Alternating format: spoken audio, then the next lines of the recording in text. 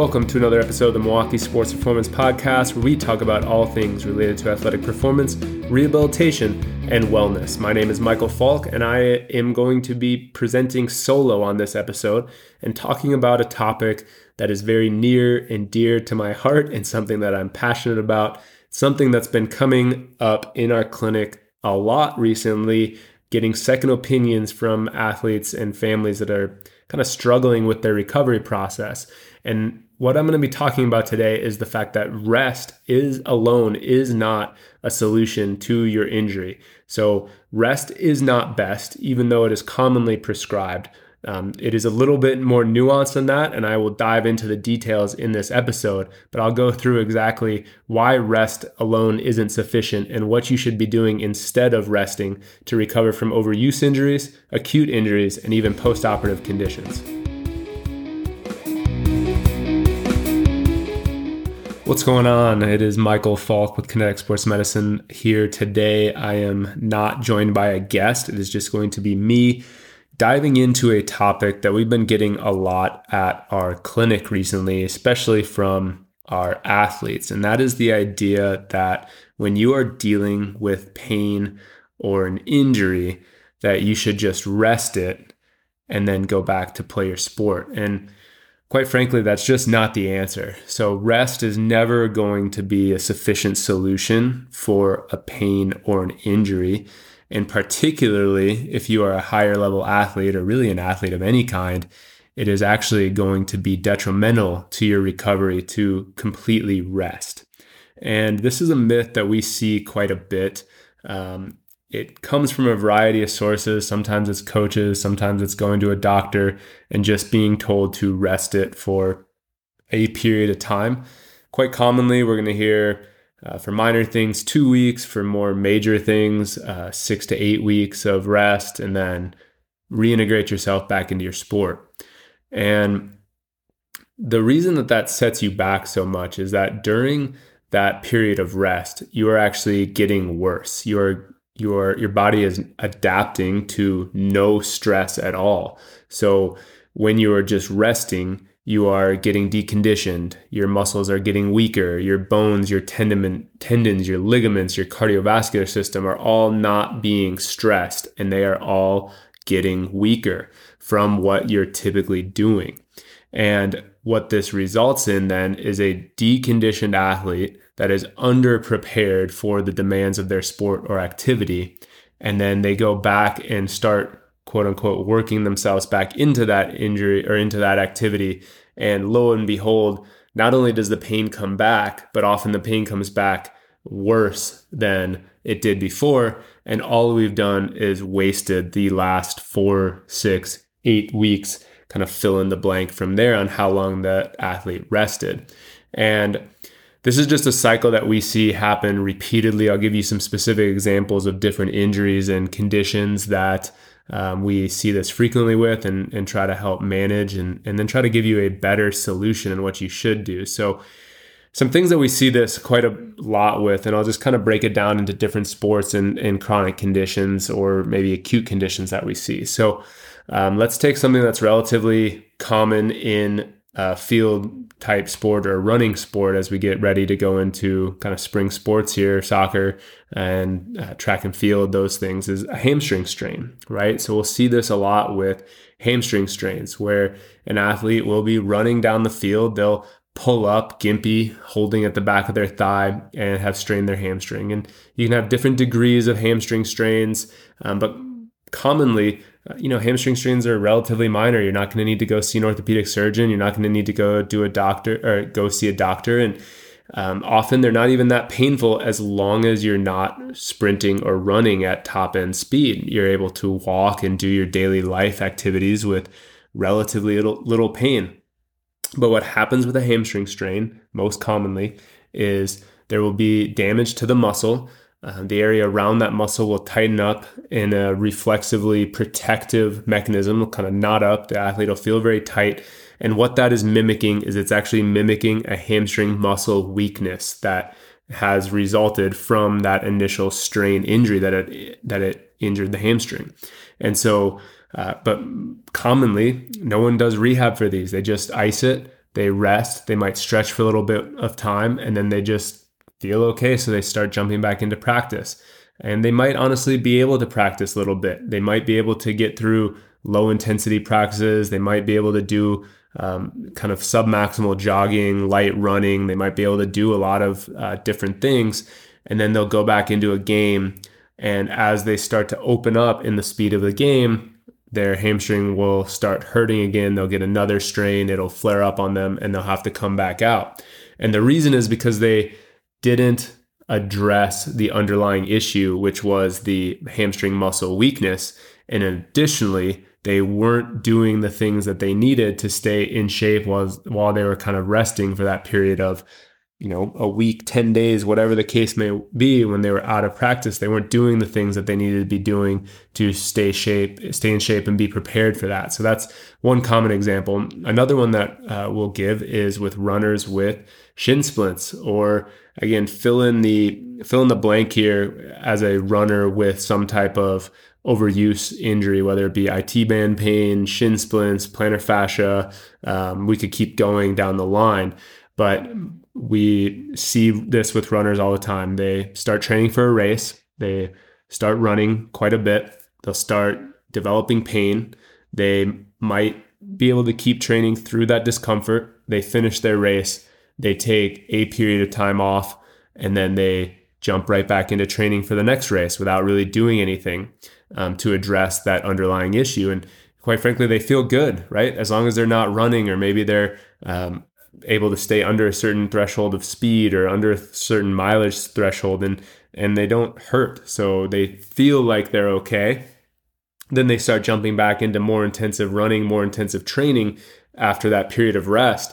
And that pain starts coming back right away, or they just get more and more broken down. And over the period of cycles of this, year after year, they just get gradually weaker, gradually more deconditioned. Their overall volume across the course of the year gets lower and lower because they cannot sustain the training volumes and intensities that they need. And it just gets to be this vicious cycle.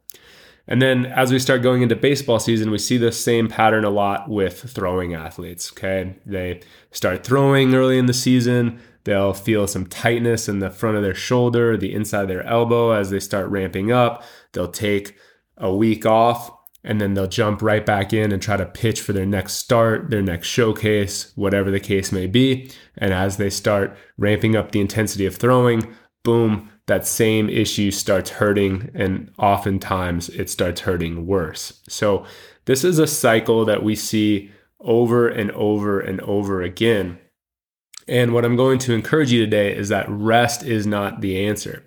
What we talk about with athletes is we might need a period of what we call relative rest, but not complete rest. And there is a very distinct difference. This is not just nomenclature. So when you're told to rest and do nothing and let an area calm down, it is with the effort of allowing that whatever the injury is, whatever the inflammation is, whatever the pain is, to calm down and be protective. But it has the effect of also getting you deconditioned, weaker, less tolerant to stress, etc. So when we say relative rest, what we are talking about is we need to often remove the painful stimuli, remove the thing that is irritating the injury. We need to allow that site to heal and calm down, but we do not need to stop doing anything. Everything. We need to continue to find other ways to stay active, to address underlying deficits, to stay conditioned, and to keep our body used to the stress, or as close to the stress of the thing that we're trying to get back to do, so that we're better prepared when we do get back into the game. So as an example with this, we can kind of go through a variety of things, but a very easy one is with running, right? So commonly runners go see a medical provider with a painful condition, and they're told, just stop running for a little while and you're going to feel better.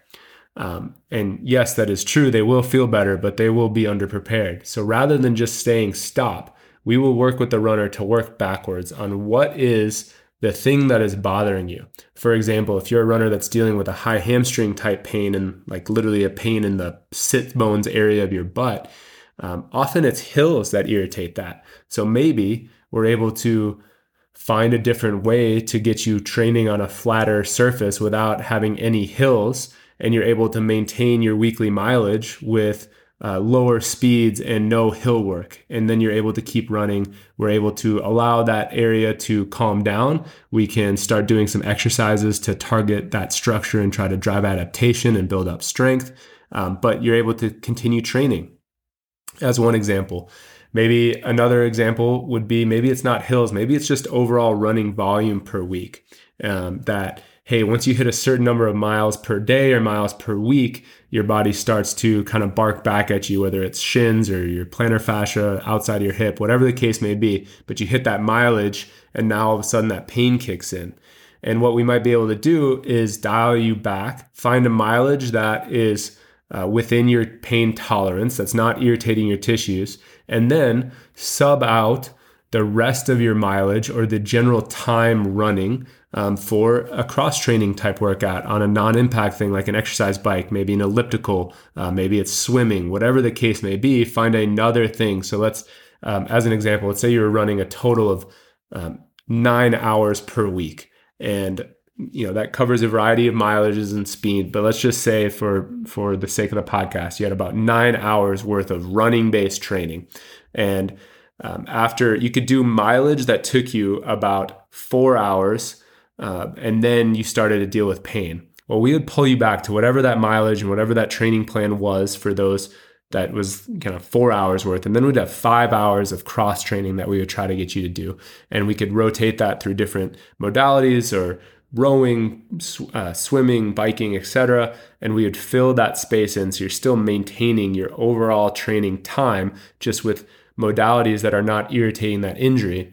And then in the background, we would be working on strengthening that injury, treating that area, allowing it to calm down, building it back up, and then gradually start working back in, not going from 4 hours of running to 9 hours of running, but working on a plan that maybe we add in 30 minutes a week or an hour a week, whatever the case may be, but slowly kind of titrating that dosage of running back into your plan. And we could apply that to any of those other sports, like baseball throwing would be another easy example of that with athletes, that we try to figure out, what about throwing is it? So is it your arm only hurts when you're on the mound, but you can play catch and long toss without pain? Is it your arm only hurts at high intensities where you can maybe play catch on an arc even out to 120 feet or 90 feet, whatever the case may be. And as long as the ball is kind of on an arc, it's nice and easy. Your effort level is a little bit lower. Your arm feels good. But as soon as you start trying to bring the ball down, drive it on a line, increase the intensity of your throw, your arm starts hurting, right? Well, then we might just be able to pull back the intensity, have you maintain your throwing volume. So the total, let's say you're throwing a total of 600 throws a week, for example, something like that. We might try to maintain 600 throws a week, but have no high intensity throws. Just have you play catch lightly in a pain-free way for that 600 throws a week. We just took out the painful stimulus, and then we'd be working on, okay, what's going on? Is your shoulder tight? Have you lost strength? Do we need to work on rotating better? Do we need to be making a mechanical change? Whatever the case may be, trying to address that in the background, but keep your arm moving and throwing as much as possible, right? Maybe with a thrower, it's just the total volume of throws. So, hey, I feel really good as I warm up, but just throughout the throwing session, as I keep going, it starts getting worse and worse. And I really start feeling it after throw number 50 on any given day. Okay, perfect. Then we're going to throw right up till throw number 50 right now. We're going to keep that going, and then we're going to stop, right? And we're going to control that daily volume to keep it under a pain threshold. And through going through this process, we are then able to maintain your workload, maintain your stress, maintain your activity as close as possible while still allowing that painful area to calm down, while protecting the healing tissues and sites, while kind of taking advantage of time, but not just doing nothing. And then once we start making progress, we start adding those things back in, and you are in a way better spot when you get back towards progressing back to your sport than if you just had been sitting and doing nothing for 10 days, 2 weeks, 4 weeks, 8 weeks, etc. So those are some examples there. If we start moving into the injury world, like an acute injury, like a hamstring strain, right? So, or an ankle sprain, some type of knee tweak, you could fill in the blank here as well with different things. We don't want to stop everything, right? It's going to be different for every person, but let's continue to use the example of acute hamstring strain. So yes, you are not going to be able to practice fully right off the bat, right? Often you can't run, you can't jog. It's pretty painful and relatively uncomfortable, but we don't want to do nothing. So we can get into some easy strengthening right off the bat. That's in pain, I don't want to say pain-free, but pain-controlled ranges of motion. We probably cannot open up for a full sprint, but you might be able to do some A-skipping. Maybe you can even tolerate some high knee running. Maybe you can do some type of drill work, like even just a walking march or a sprinting wall drill, something like that you are able to keep your body moving in those ranges of motion. And then we want to get you on some type of cardiovascular type exercise. Often biking is relatively well tolerated for hamstring strains that mimics the amount of time that you'd be playing your sport so that we keep you overall in shape. And then we want to start each day as you tolerate a little bit more. Let's say the first day you tolerate just a walking A march, and that's all we can do without really irritating your hamstring. Maybe on day 3, we can start turning that into an A skip. Maybe on day 5, we can start turning that into a high knee run. Maybe on day 7, you can't open up, but maybe you could do short little 5-yard accelerations. Those are not nearly as stressful on your hamstring as a full-on run, right? We can build from 5 yards to 15 yards to 20 yards to 40 yards until you're really able to open all the way up. And we can follow that progression throughout your rehab program. Then in the background, we can start getting you involved with practice. Yes, you might not be able to do everything. You might not be able to do full field sprinting and scrimmaging, but with hamstrings, let's use soccer as an example. Maybe you can play a small-sided game. Maybe you can just play within a 5-yard little box, get your kind of touching a ball, keep your feel going. You can move side to side typically pretty well, and there's no opening up and sprinting. We're able to do that and keep you involved with practice on the technical side. And we could use that example going into any other sport as well. We try to control the things that are going to make the injury worse and set you back, but get you involved in everything else that is safe for you to do, so that as you progress with the hamstring, as you progress with being able to run and open up and get into full practices and games, you are more prepared and less deconditioned, less stress averse, and you're able to get back and do those things. And really the philosophy with this is we want to build anti-fragile athletes, right? Our athletes need to be strong and resilient and robust. They need to have equal strength. They need to recover their strength. They need to be well conditioned, and they need to be prepared to be stressed like this demands of their game. So that's an example of an acute injury. But to take this into one more step before I wrap it up, we could also look at this with a more significant injury like a post-operative condition, right? Because we see a lot of athletes that waste a ton of time during their rehab because they are told what they can't do, right? They're told, don't do this, don't do X, here's your restrictions, right? They're never told what they can do. And the truth is that they can do a lot, right? And so we do not have to rest just because you have surgery. You often only have surgery on one limb. That leaves 3 other limbs plus your core, plus your cardiovascular system that we can continue to train and develop and adapt all the way through that post-operative period. We might have to rest for 7 to 10 days after surgery, largely to wait for the stitches to get out so that we don't run the risk of an infection. But after that, we can come up with ways that you can get in the gym with your teammates. And if you had ACL surgery, you can be in there doing your upper body lifts.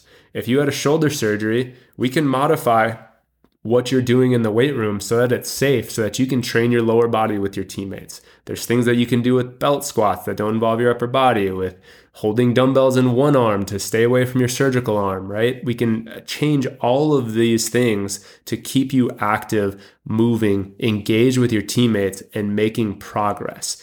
And too often we focus on what athletes can't do and not often enough on what they can do. So if you're recovering from post-op surgery and you are not working and training hard, you are missing an opportunity and you are setting yourself up to come back underprepared for the demands of your sport, which is going to not only decrease your performance, but also leave you at risk for additional injuries in the future.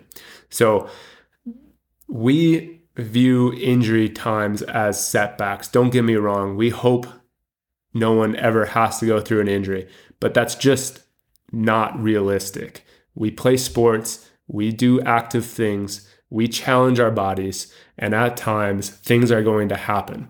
And the answer is never to do nothing and just let time, quote unquote, heal or decrease your pain before you go back. You need to be active. You need to push yourself. You need to be intelligent. Don't get me wrong. We need to allow that painful area to settle down. We need to allow tissues to heal. We need to respect the body's healing process. But that does not mean we need to be doing nothing. So if you're dealing with pain, whether it's an overuse injury, whether it's an acute injury, or whether it's in a post-operative longer-term situation, rest is not best. Rest alone is never the answer.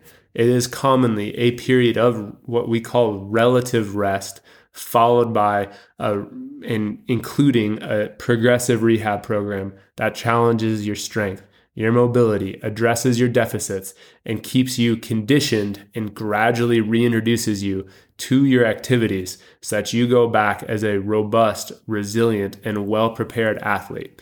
So hopefully, if you are someone that is unfortunately dealing with your injury right now or an injury, whether it's that acute overuse or surgical, this is something that can resonate with you and that you can use to incorporate into your plan. If you are not an athlete or a family that is currently going through an injury, but you know someone, you have a teammate or a friend or a family that is going through a situation like this, we would really appreciate it if you'd help us spread the word. We see this all the time, and we often get second opinions of families that were told to just rest it and then go back, and that injury comes back often even worse. And we really want to try to help those people and get this in front of them sooner. So if you've got anyone that would benefit from this, we'd love it if you would send it over to them and share it so that we can try to help more people just like you. With that, I'll get off my soapbox this week on talking about rest. And I hope everyone that's listening is having a good start to 2023. And we'll see you guys on the next episode. Hey, wait a minute. Did you enjoy this episode? You could really help us out by leaving us a rating and a review on iTunes to help spread the word about this podcast so we can help more athletes and families just like you. We really enjoy these episodes, getting to talk to other people and sharing high-quality, evidence-based information to help more athletes and families in their pursuits of their goals. So if you could take a second to help us spread the word, we'd really appreciate it.